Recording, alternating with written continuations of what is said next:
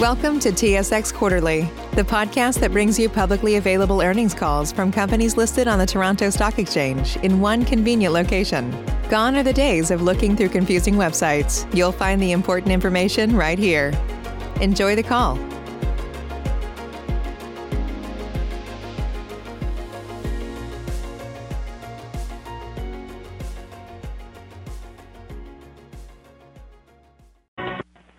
Thank you for standing by. This is the conference operator. Welcome to the TC Energy First Quarter 2021 Results Conference Call. As a reminder, all participants are in listen-only mode and the conference is being recorded. After the presentation, there will be an opportunity to ask questions. To join the question queue, you may press star, then 1 on your telephone keypad. Should you need assistance during the conference call, you may signal an operator by pressing star and 0. I would now like to turn the conference over to David Moneta, Vice President, Investor Relations. Please go ahead. Thanks very much, and good afternoon, everyone. I'd like to welcome you to TC Energy's 2021 First Quarter Conference Call. Joining me today are François Poirier, President and Chief Executive Officer, Don Marchand, Executive Vice President, Strategy and Corporate Development and Chief Financial Officer, Tracy Robinson, President of our Canadian Natural Gas Pipelines and Coastal GasLink, Stan Chapman, President, U.S. and Mexico Natural Gas Pipelines, Bevan Wurspa, President, Liquids Pipelines, Corey Hessen, President, Power and Storage, and Glenn Menuz, Vice President and Controller. François and Don will begin today with some opening comments on our financial results and certain other company developments. A copy of the slide presentation that will accompany their remarks is available on our website. It can be found in the Investor section under the heading Events and Presentations. Following their prepared remarks, we will take questions from the investment community. If you are a member of the media, please contact Jamie Harding following this call, and she'd be happy to address your questions. In order to provide everyone from the investment community with an equal opportunity to participate, we ask that you limit yourself to 2 questions. If you have additional questions, please re-enter the queue. Before François begins, I'd like to remind you that our remarks today will include forward-looking statements that are subject to important risks and uncertainties. For more information on these risks and uncertainties, please see the reports filed by TC Energy with Canadian securities regulators and with the U.S. Securities Exchange Commission. And finally, during this presentation, we'll refer to measures such as comparable earnings per share, comparable EBITDA, and comparable funds generated from operations. These and certain other measures are considered to be non-GAAP measures. As a result, they may not be comparable to similar measures presented by other entities. They are used to provide you with additional information on TC Energy's operating performance, liquidity, and its ability to generate funds to finance its operations. With that, I'll turn the call over to François. Good afternoon, everyone, and thank you for joining us this afternoon. As outlined in our first quarter report to shareholders, our diversified portfolio of high-quality, long-life energy infrastructure assets continued to perform very well in early 2021. Despite energy market volatility, weather events, and the ongoing impacts of COVID-19, flows and utilization levels across our network remained strong. For example, our U.S. natural gas pipeline network moved nearly 29 BCF per day in the first quarter, an increase of 4% over the same period in 2020, while field receipts on the NGTL system in Alberta were more than 12 BCF per day. And in our power and storage business, Bruce Power continued to produce solid operating results, while in Alberta, output from our cogeneration plants nearly doubled due to the return of service of our McKay River plant, and withdrawals from our natural gas storage facilities increased by 75% over the same period last year. Once again, this highlights the essential role our infrastructure plays in the functioning of the North American economy and the well-being of people across the continent. And we take this responsibility seriously, and as always, we conducted our business in a safe and reliable manner. Safety is one of our core values and is embedded in the fabric of our organization and evident in our commitment to ongoing pipeline system integrity. We've invested $150 million in pipeline inspection research and development since 2010 and billions in pipeline system integrity using the most sophisticated and advanced data analytics and risk evaluation methodologies in the industry. Our strong operating performance is also reflected in our solid financial performance, with comparable EBITDA, comparable earnings per share, and comparable funds generated from operations in the first quarter of 2021, all similar to last year's record results. And this was achieved despite one-time Sur de Texas fees in the first quarter of 2020, the sale of our Ontario gas-fired generation assets last April, and the loss of interest during construction on Keystone XL. Now on Keystone, we were very disappointed with the decision in January to revoke the presidential permit. As a result of the decision, we subsequently agreed with our partner, the Government of Alberta, to formally suspend the project and evaluated our investment for impairment along with certain other projects in development, including the Heartland Pipeline, TC Terminals, and the Keystone Hardisty Terminal. This resulted in an after-tax asset impairment charge of $2.2 billion, which was excluded from comparable earnings. These costs will be shared with our partner, thereby reducing our net financial exposure at March 31st to approximately $1 billion. I'd like to thank our customers, American and Canadian workers, our partners, the Government of Alberta and Natural Law Energy, local communities, the pipeline building trade unions, industry, the Government of Canada, and countless others who supported this project over the past decade and would have shared greatly in its benefits. And while we are all disappointed with the outcome, the experience we gained is not lost. Through the process, we identified meaningful Indigenous equity opportunities, collaborated with union labor, and developed a robust plan to ensure the pipeline achieved net zero emissions from the moment it would have gone into service in 2023. And you can expect to see us continue to apply this innovative approach to projects in the future. Looking forward, we expect our solid operating and financial performance to continue, with 2021 comparable earnings per common share anticipated to be generally consistent with the record results we produced in 2020. We also continue to advance $20 billion of secured projects that are expected to enter service by 2024 and help power the North American economy for decades to come. A substantial portion of this growth is related to our natural gas pipeline network. This infrastructure is critical to support the transition to a lower carbon world, as natural gas will play a key role in both displacing higher emission coal-fired power and providing the necessary backstop to the intermittency of renewable power. All of our projects are underpinned by cost of service regulation or long-term contracts, giving us visibility to the earnings and cash flow they will generate. In addition, we are progressing $7 billion of projects under development, including the refurbishment of another 5 reactors at Bruce Power. The refurbishment program will run through 2032 and is underpinned by a long-term contract with the Ontario ISO that extends to 2064, providing us with stable and predictable earnings and cash flow, and the province with emissionless power. Over the mid to longer term, we expect numerous other opportunities to come to fruition as the world both consumes more energy and it transitions to a lower carbon energy future. Ultimately, our goal is to continue to invest $5 to $6 billion annually to deliver on our long-term growth plans. As you can see on this slide, our starting point is our $20 billion secured capital program.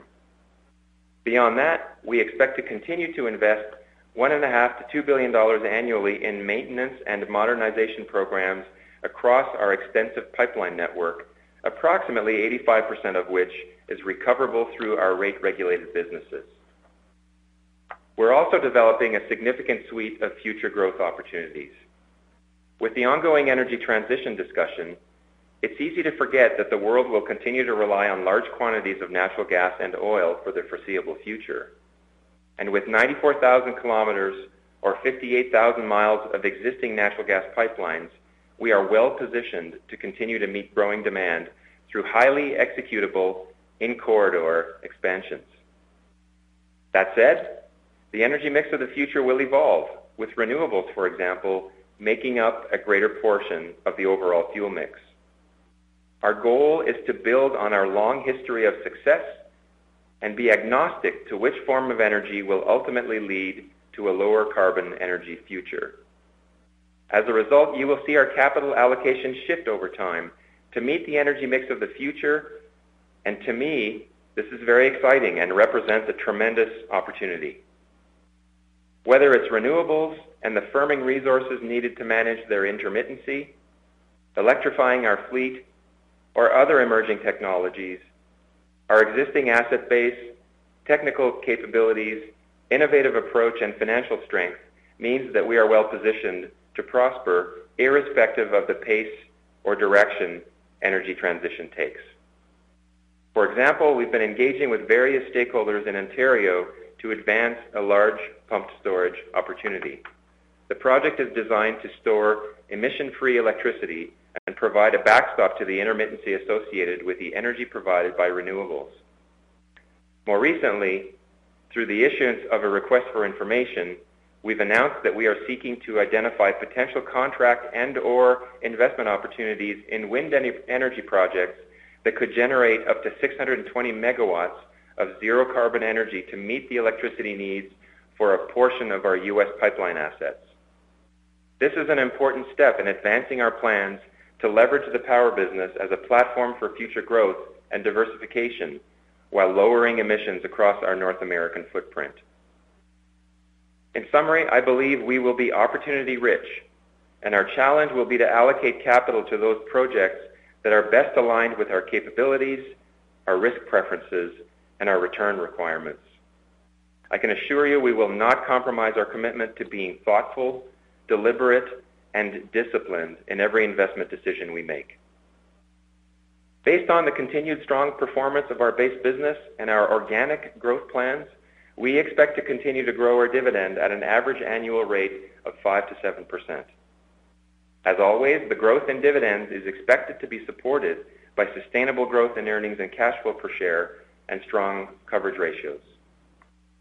I'm confident that the future opportunity set, combined with our capabilities, will continue to deliver superior risk-adjusted total shareholder returns well into the future.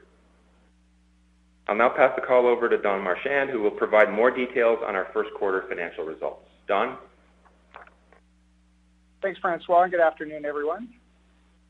As outlined in our results issued earlier today, we reported a net loss attributable to common shares for the first quarter of $1.1 billion, or $1.11 per share, as compared to net income of $1.1 billion, or $1.22 per share for the same period in 2020. As Francois mentioned, the loss primarily stems from an after-tax asset impairment charge of $2.2 billion related to the formal suspension of the Keystone XL pipeline project following the January 20th, 2021 revocation of the U.S. presidential permit.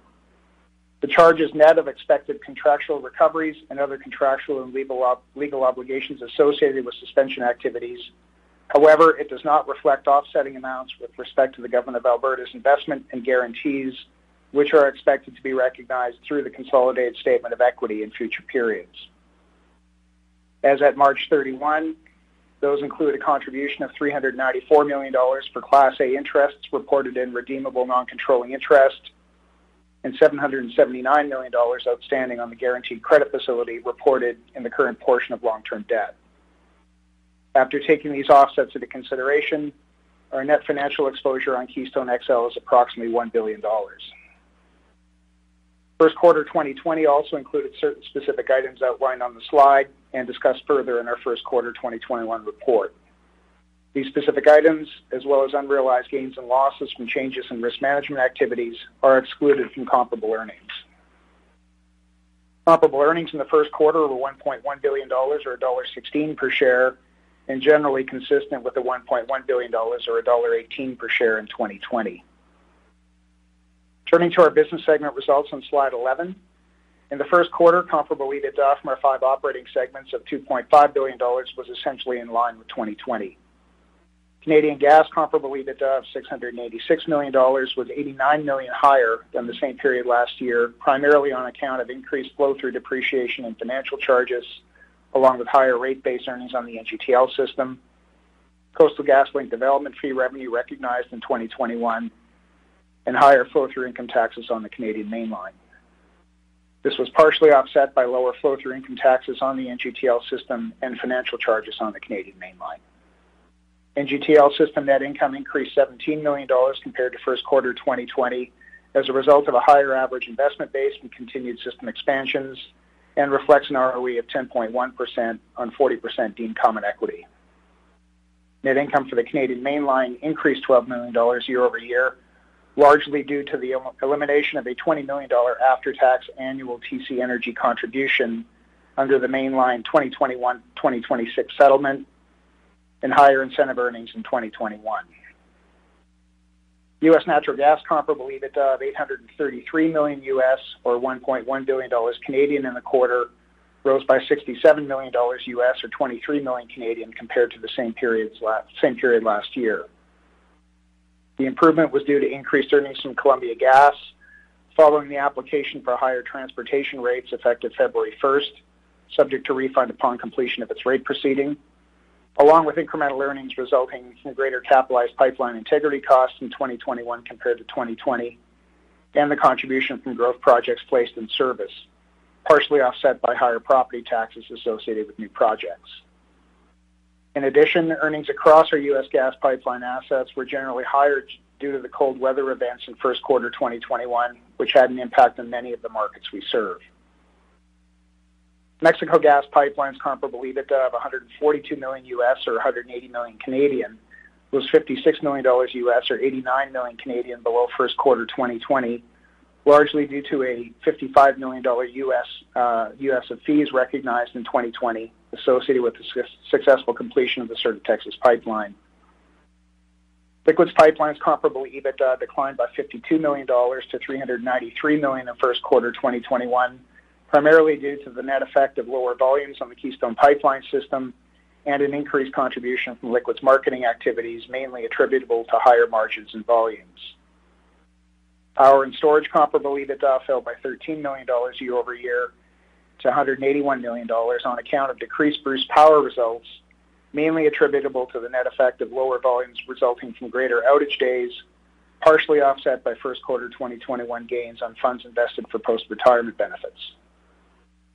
For all our businesses with U.S. dollar-denominated income, including U.S. natural gas, Mexico gas pipelines, and parts of liquids pipelines, translation of results into Canadian dollars occurred at an average exchange rate of 127 in first quarter 21 compared to 134 in 2020. While the weakening of the U.S. dollar had a negative impact on comparable EBITDA year over year, the corresponding effect on comparable earnings was not significant due to offsetting natural and economic hedges. To recap our approach to managing foreign exchange exposure, our U.S. dollar-denominated EBITDA streams are partially hedged by U.S. dollar-denominated interest, depreciation, and taxes. We then actively manage the residual exposure on a rolling 2-year forward basis, with realized gains and losses on this program reflected in comparable interest income and other. Now turning to the other income statement items on slide 12. Depreciation and amortization of $645 million increased at $15 million versus first quarter 2020, largely due to new projects placed in service in Canadian and U.S. natural gas pipelines. As a reminder, depreciation in Canada Gas regulated pipelines is fully recoverable in tolls on a flow-through basis. Interest expense of $570 million for first quarter 2021 was $8 million lower year over year due to the net effect of a weaker U.S. dollar on translation of U.S. dollar-denominated interest, long-term debt issuances net of maturities, lower interest rates on reduced levels of short-term borrowings, and lower capitalized interest due to the completion of Napanee in first quarter 2020, the change to equity accounting for our Coastal GasLink investment in second quarter 2020, and the revocation of the U.S. presidential permit for the Keystone XL pipeline in January 2021. AFUDC decreased $32 million compared to the same period in 2020, largely due to NGTL expansion projects placed in service and the suspension of recording AFUDC on Villa de Reyes effective January 1 due to ongoing delays on the project. Comparable interest income and other increased by $44 million in the first quarter versus 2020, primarily due to realized gains in 2021 compared to realized losses in 2020, on derivatives used to manage our structurally long exposure to U.S. dollar-denominated income, partially offset by lower unrealized foreign exchange gains on peso-denominated deferred income tax liabilities, net of derivatives used to manage this exposure. Income tax expense included in comparable earnings was $204 million in first quarter 2021, compared to $211 million for the same period last year, with the decrease mainly due to higher foreign tax rate differentials. Excluding Canadian rate-regulated pipelines, where income taxes are a flow-through item and thus quite variable, along with equity AFUDC income in U.S. natural gas pipelines, we continue to expect our 2021 full-year effective tax rate to be in the mid to high teens. Comparable net income attributable to non-controlling interests of $69 million in the first quarter decreased by $27 million relative to the same period last year, primarily due to the March 3rd, 2021 acquisition of all outstanding publicly held common units of TC Pipelines LP, which resulted in it becoming an indirect wholly owned subsidiary of TC Energy. And finally, preferred share dividends were comparable to first quarter 2020. Now turning to slide 13. During the first quarter, we invested approximately $1.9 billion, mainly towards expansion of the NGTL system, Columbia Gas projects, as well as maintenance capital. As previously mentioned, in March, we completed the TC Pipelines LP acquisition in exchange for 38 million TC Energy common shares, valued at approximately $2.1 billion. As the Pipe LP was previously fully consolidated in our accounts, the transaction was largely recorded within the equity component of our balance sheet. Additionally, in March, we issued $500 million of junior subordinated notes at a rate of 4.2%, with the intent to redeem at par all $500 million of issued and outstanding Series 13 preferred shares on May 31st. Finally, the fully guaranteed Keystone XL non-recourse project-level credit facility currently remains in place and is expected to fund the majority of residual costs. Now turning to slide 14. This graphic highlights our forecasted sources and uses of funds for 2021 through 2023. Starting in the left column, the total funding requirement over the 3 years is projected to be approximately $29 billion, comprised of dividends of $11 billion, capital expenditures including maintenance capital of $15.5 billion, $2 billion attributed to the TC Pipelines LP acquisition completed in March, and $500 million related to the pending Series 13 preferred share redemptions. The second column highlights expected internally generated cash flow of $21 billion, $2 billion of common shares issued pursuant to the Pipe LP buy-in, and the $500 million junior subordinated notes offering completed in March. That leaves a residual need of approximately $5.5 billion depicted in the far right column that will be funded predominantly through a combination of incremental debt, commercial paper, and Keystone XL project recoveries. The program is consistent with our goal of maintaining debt to EBITDA in the high 4s and FFO to debt of 15%. Now turning to slide 15. In closing, I offer the following comments.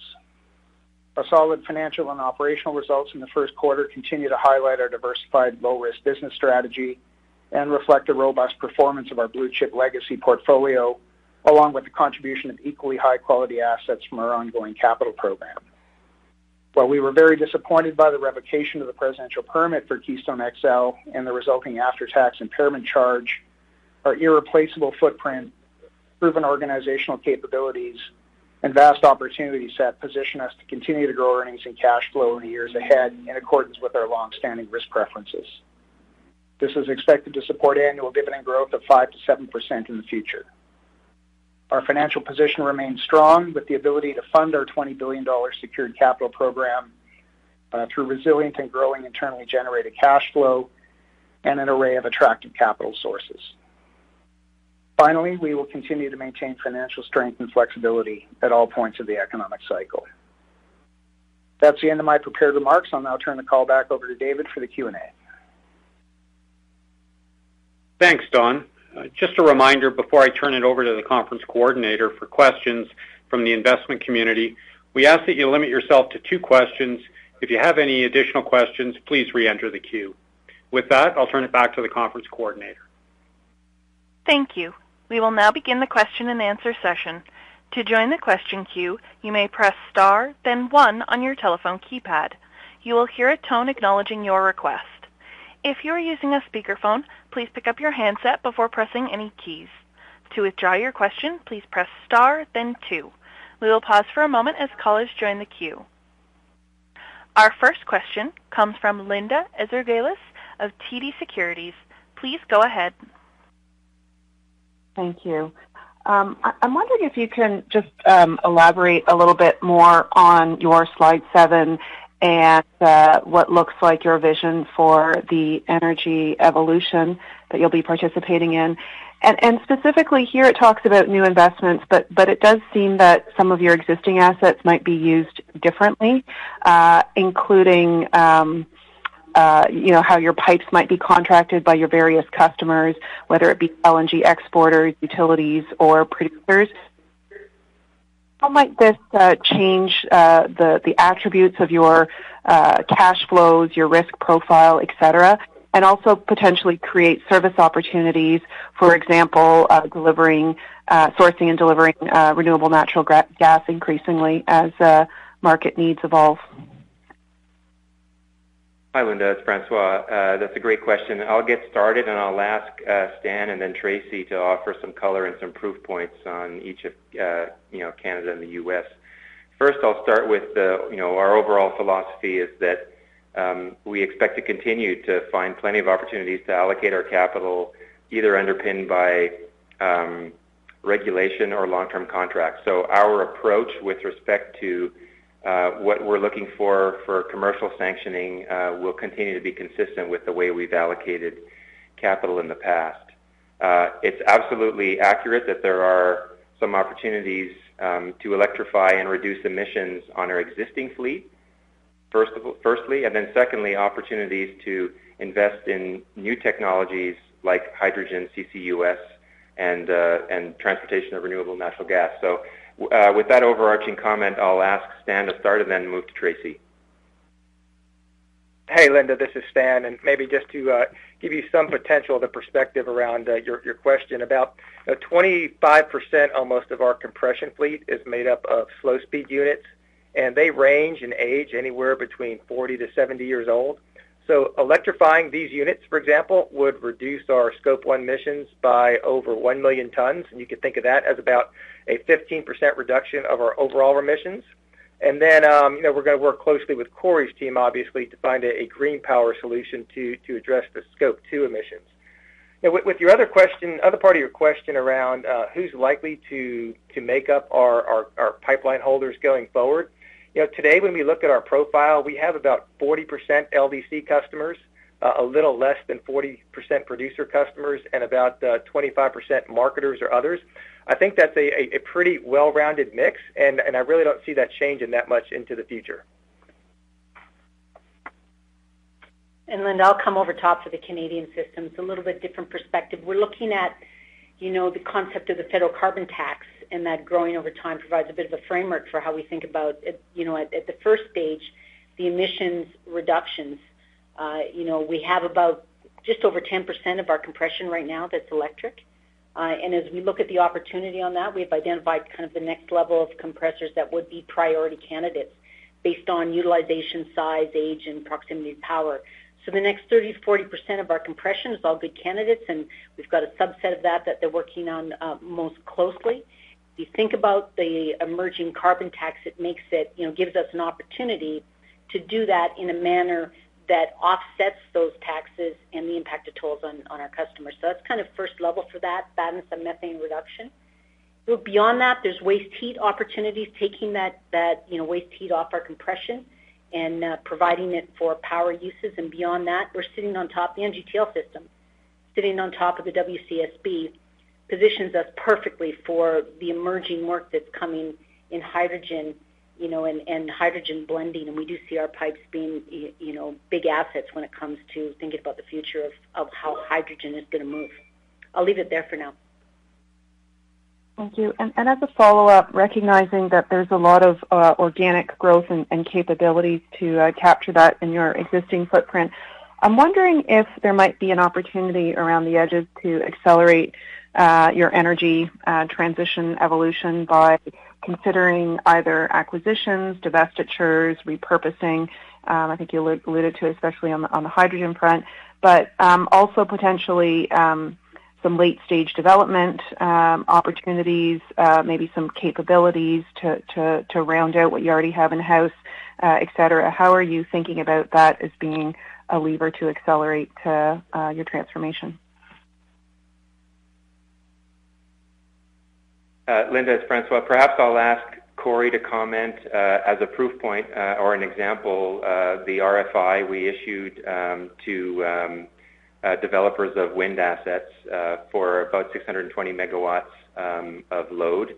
And then perhaps I'll ask Don to just comment generally on our efforts on the M&A side. So, Corey? Hi, Linda. Yeah, we recently went to market with an RFI, for 620 megawatts of renewable wind energy to power a pipe system in part of our North American footprint. We will be continuing that process with an additional RFI later on in May for solar energy as well. So we see that as a very interesting opportunity set to leverage our existing load and bring economic opportunity to the company that aligns with our risk and return profile. I'll pass it over to Don. Hi, Linda. On the M&A front, we don't see M&A as necessary to meet our growth targets. But that said, we're always assessing the market, and we're looking for opportunities to fill in gaps in the portfolio, consolidate ownership, improve connectivity, and add capabilities, which I think is what you're alluding to here. If we look at where we might want to add capabilities, it would still fall into the more of the same category in terms of our risk preferences, what we're looking for to contribute to our return profiles, credit profiles, no fundamental change of geographies, basically long-term annuity streams. So we're not looking to move up the risk curve. If we do look at new capabilities, we're not particularly interested in highly speculative technologies and the like on any large scale. So more of the same, but would help us progress things like the RFI, things that where the puck is going to look at a Gretzky quote in terms of new technologies and new businesses. Thank you. I'll jump back in the queue. Our next question comes from Robert Catellier of CIBC Capital Markets. Please go ahead. Hi, just to follow up to that line of questioning, I'm just curious what you think is necessary in terms of policy support. Obviously, the tax credits are something that's being looked at, but in order to really, for the industry to get traction, both on CCUS type investments, but also separately, if you could address that same question with respect to pump storage. Perhaps I'll get started, Rob, and I'll ask on the pump storage. I'll ask Corey to backfill. First of all, we feel that the proposed tax incentives in the recent Canadian budget are a positive step, a step in the right direction to have government and the private sector collaborate. We need those tax incentives to accelerate the development of CCUS technology and develop it at scale. We also see opportunity for direct investment from the government through their accelerator fund as a big positive as well. So those types of tax incentives that don't pick winners and losers and create incentive for the private sector to innovate, we view that as one key requirement.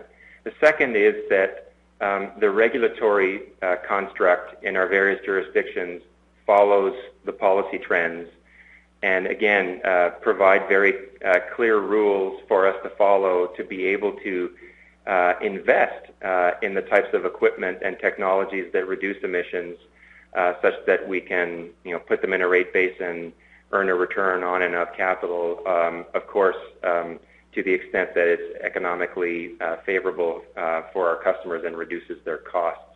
So I think those incentives are very helpful. I think regulation still needs to evolve a little bit. And as to your question around pump storage, I'll pass it over to Corey. Hi, Rob.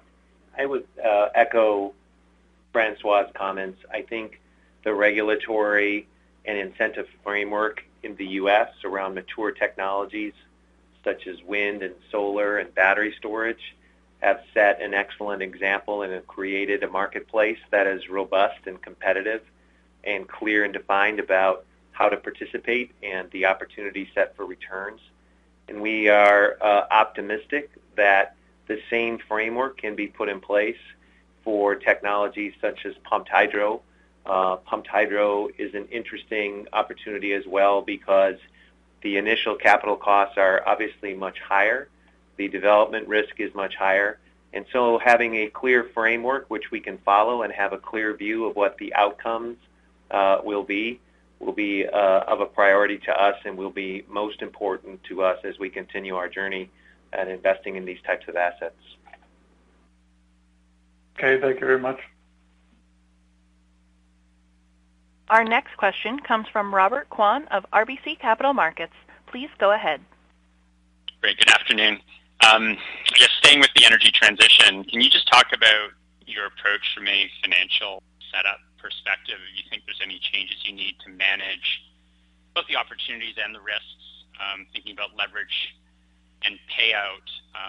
As well, you mentioned meaningful Indigenous investment opportunities as something that came out of the KXL process. So do you see, what's the role you see for Indigenous investment as part of your energy transition? The thing is since they were looking at KXL, would you ever look at a partial monetization of Keystone to Indigenous groups? I think on the Indigenous question, Robert, I'll ask Bevan to respond, and then for the first part of your question, I'll ask Don to take that one, please. Sure, I'll lead off, Francois. In terms of energy transition and how we view it and how that fits in the balance sheet, what we're looking at here is more of the same. So no fundamental change of our risk preferences, long-term annuity streams, credit profile, et cetera, and returns.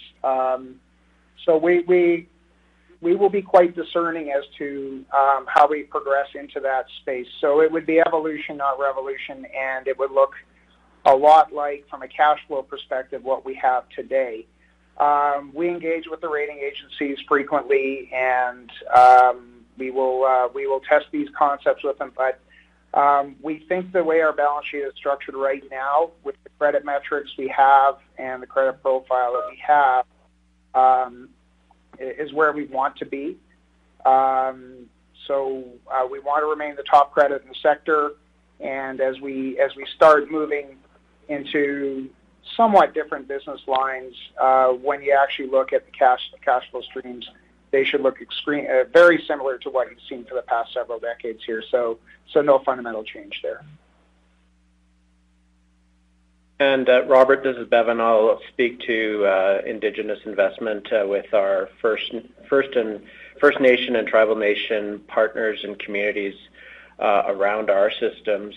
We continue to look for opportunities that will benefit their communities, as well as bring them in as an active partner in our developments, and potentially, as you say, associated, I guess, with our base assets. In that you may have seen our RFI seeking renewable power proposals for our assets in the United States. Part of our screening criteria for working with developers of those resources will have a score related to their capabilities around Indigenous involvement. So we'll continue to work with our Indigenous contracting strategies across our entire TC Energy business, as well as find ways to continue to support through training as well as involvement in our base businesses, our key partners. We've learned a lot over the last year with our partnership with Natural Law Energy.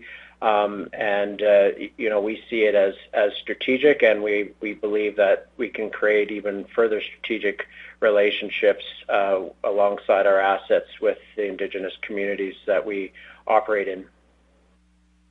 Great. If I can just finish on Keystone XL, between the Alberta government and shipper reimbursements, I know you've done kind of the accounting entries here, but how much aggregate cash do you expect to receive over what time frame? And then are there any ongoing positive tax implications associated from having written off these assets? Yeah, Robert, it's Don. It's pretty much straightforward as outlined in the note there. The cash components here would be shipper recoveries of around $700 million. In the fairly near term here, asset monetization proceeds over a measured sale process of a couple $100 million.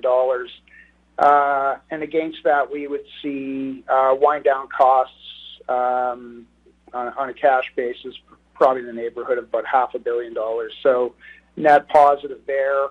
And that would probably be over a 21 and into 22 time frame. On the tax side, we've reflected the tax benefits here as ordinary income rather than capital. Far more usable from our perspective and far more valuable.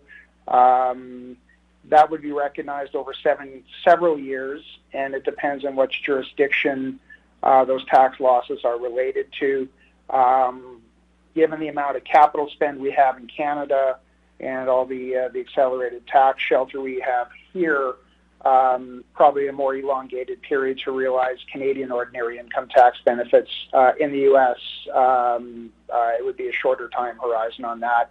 I can't give you a specific number of years, but certainly not within 2 years, but not as long as 10 years in the States. Okay, thank you. Our next question comes from Praneeth Satish of Wells Fargo. Please go ahead.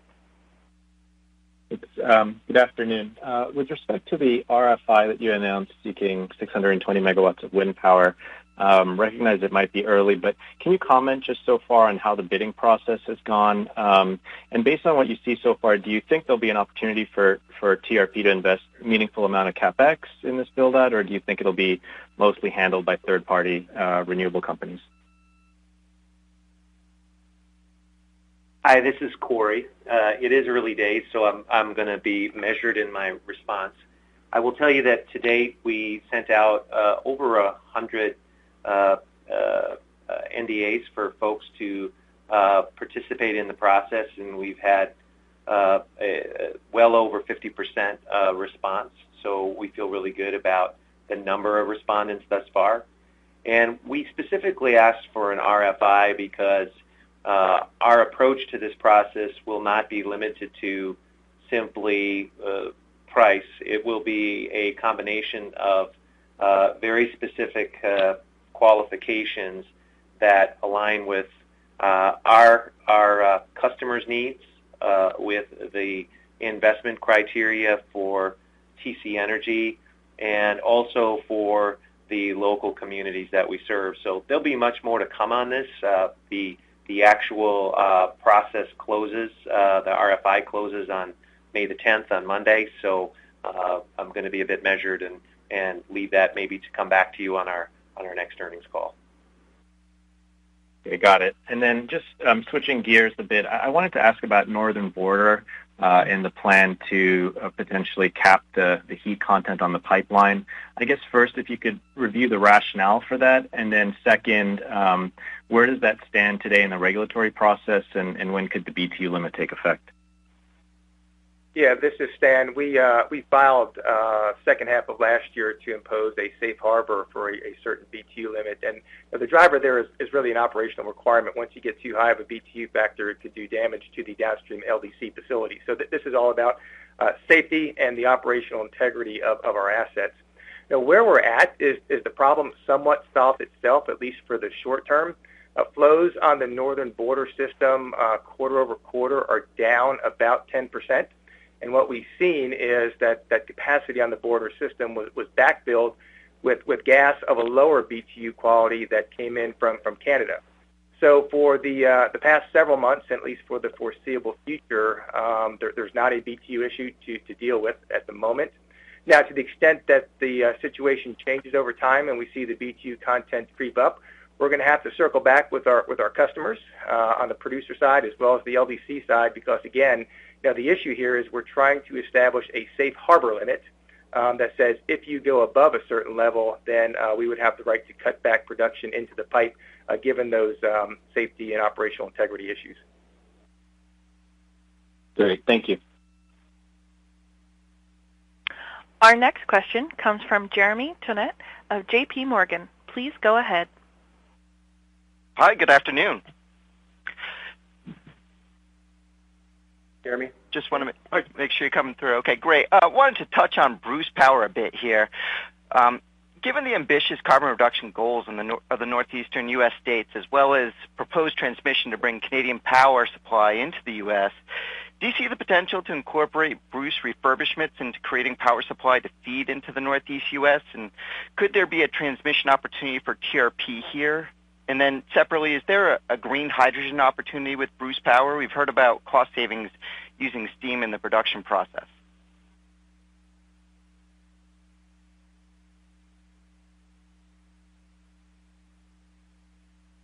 Corey, do you want to pick that one up? Yeah, this is Corey. Sorry about that. I'm a little slow on the button. Thanks, Jeremy. As far as the transmission opportunity, I don't know that we're in any position to comment on the viability of that at this stage. I'm not really aware of what steps need to be taken. I do know, though, on your second question, that Bruce Power is a partner in the Nuclear Innovation Institute, which is actively evaluating, along with the partners in the institute, items such as producing hydrogen, along with evaluating small modular reactors as a function of their business going forward. So I think there is more to come. The site is using a systematic approach to really evaluate what options are available and then how they can participate in the market. Got it. And just to be clear on the first part, don't see any opportunity for Bruce refurbishments feeding supply into the Northeast U.S.? Maybe I'll take that one, Jeremy. It's Francois, and just say that, when we look at the Integrated Resource Plan for Ontario, they're calling for a net need for additional power, particularly as the Bruce and Darlington units are going through their life extension programs. And even beyond then, in the late 20s and into the early 30s. So given the cost profile of nuclear and its baseload nature and its emissionless nature, our view is, at least for the time being, that there'll be a home for that load or for that supply in Ontario, so that's our base case assumption right now. Got it. That makes sense. And then shifting to Mexico, just wondering if you might be able to provide some updated thoughts as far as organic growth overall potential down in Mexico, and I guess what do you think of the right size of your Mexican presence within your kind of portfolio overall?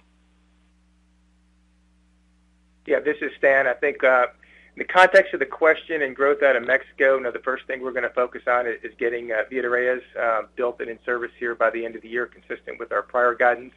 At the same point in time, we're still hopeful that along that same timeline, we'll have a revised right-of-way path to start construction again on the Tuxpan-Tula line and get that in service again 2 years or so after we start construction.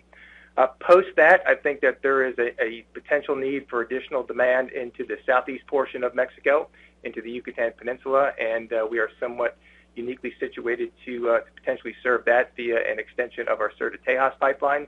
as well as on the West Coast. The potential for West Coast Mexican LNG exports, probably on a little bit longer timeline, however. So, when I look at the investment opportunity, fits and starts, bite sizes, another couple $100 million a year over the next several years doesn't seem out of line. Got it. That's helpful. Thanks. Our next question comes from Michael Lapidus of Goldman Sachs. Please go ahead. Hey guys, thank you for taking my question. I actually have a couple of them. First, is there a way to quantify for Coastal GasLink and maybe for the MCR at Unit 6 at Bruce what the potential cost inflation may be, whether it was due to permitting issues and other at Coastal GasLink or whether it was due to COVID at Bruce 6? Just kind of how material dollar-wise are these? I can start that on Coastal GasLink. It's Tracy here. We're just worried, as you know, we are coming out of, in the process of coming out of construction shutdown largely due to spring breakup. And previous to that, the Northern Health there's a Northern Health order coming out of British Columbia that really reduced the workforce that was in the northern, the major capital projects up there for a period of time, January kind of through to March, April. So that's all put us in a position. It's important to us that we can start construction. It's important to us that we do that in a safe manner. So we've implemented some very strict protocols for COVID in conjunction with Northern Health, and we've now got clearance to fully remobilize coming out of spring breakup. So all of that has necessitated us to take another look at the plan, how we optimize construction as we go forward. We're in the midst of doing that with LNG Canada to make sure that we meet all of their requirements on schedule and we mitigate whatever costs we can falling from that. So it's early to say on where that will all fall out, but we are in the midst of it now, Michael. Got it. And on Bruce 6? Hi, Michael. It's Corey. Bruce 6 is on schedule and on budget. Got it. And then can you all remind me your results at the liquids business, really Keystone, MarketLink, et cetera, highlighted both a little bit of volumetric as well as pricing differential. Can you just remind me how contracted is Keystone, how contracted is MarketLink, and are those take-or-pay contracts or throughput dependent? Yeah, thank you, Michael. This is Bevan. Our systems are under strong utilization, particularly ex-Hardisty on our base Keystone asset out of Western Canada. It's been fully utilized, and we actually had our highest utilization through Q1 that we've had in its history, and in terms of its operational performance as well. With respect to, and of all those volumes, so we're required to leave a certain percentage for spot volumes, but otherwise we're fully contracted, take or pay on the Keystone base system. When it comes to our MarketLink asset, that was created as a pre-build for Keystone XL. And we contracted that again under a take-or-pay nature with a number of parties. But that contract profile, we struck contracts on a much shorter tenure in order to ensure that they would kind of wind off by the time we would get to an in-service date of the XL asset. Given that we're not advancing XL, we're looking to recontract and reuse that spare capacity that we do have on MarketLink. Currently, we're on our MarketLink asset. We're, effectively about, let's hold on here one second. I think it's 45. Our U.S. Gulf Coast system is about 45% contracted. That's lower compared to last year when we would have been in that 62%, but that reduction is reflected of some contracts rolling off. With that Gulf Coast and MarketLink system, they fundamentally are driven by the differential between Cushing and the Gulf Coast, and as a result of the the pandemic and reduced demand and increased supplies globally on the water, we've seen those that arb between Cushing and the Gulf Coast weaken. And as such, we've been making up revenue utilizing our marketing affiliate by moving more barrels through that system, albeit at a lower margin than what our historical tolls would have been.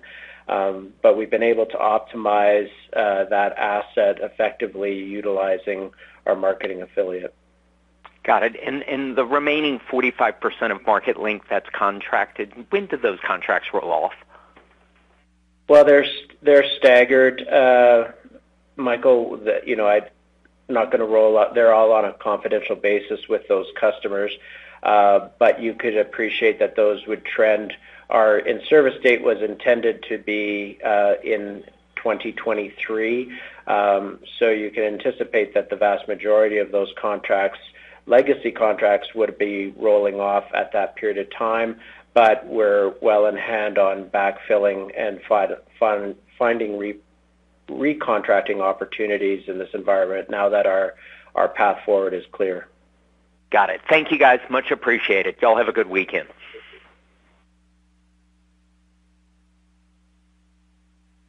There are currently no further questions in the queue. We do have time for more questions should you have any. To rejoin the question queue, please press star, then 1. Ladies and gentlemen, this concludes the question and answer session. If there are any further questions, please contact Investor Relations at TC Energy. I will now turn the call over to Francois Poirier. Please go ahead. Thanks very much, and thanks for all of you who joined us this afternoon. I know this is a busy day with a number of companies in your coverage universe announcing results, so appreciate your interest. And in closing, I'd like to leave you with the following key messages. Looking forward, I expect our assets will continue to provide an essential service to the functioning of the North American economy, and that the demand for our services will remain strong for decades to come. As we advance our $20 billion secured program and various other organic growth opportunities, we expect to build on our long-term track record of growing earnings, cash flow, and dividends per share. With an irreplaceable asset footprint, extensive technical expertise, our strong financial position, and a commitment to innovation, we have the right ingredients to prosper irrespective of the pace or direction of energy transition. Looking forward, we will be deliberate and disciplined in every investment decision we make. We will also continue to focus on safety, sustainability, working according to our values, and responding quickly to market signals and signposts to ensure we remain a leading North American energy infrastructure company today and in the future. So that concludes my closing remarks. Thanks very much for joining us today, and we appreciate your ongoing interest and support and look forward to talking to you again soon. This concludes today's conference call. You may disconnect your lines. Thank you for participating and have a pleasant day.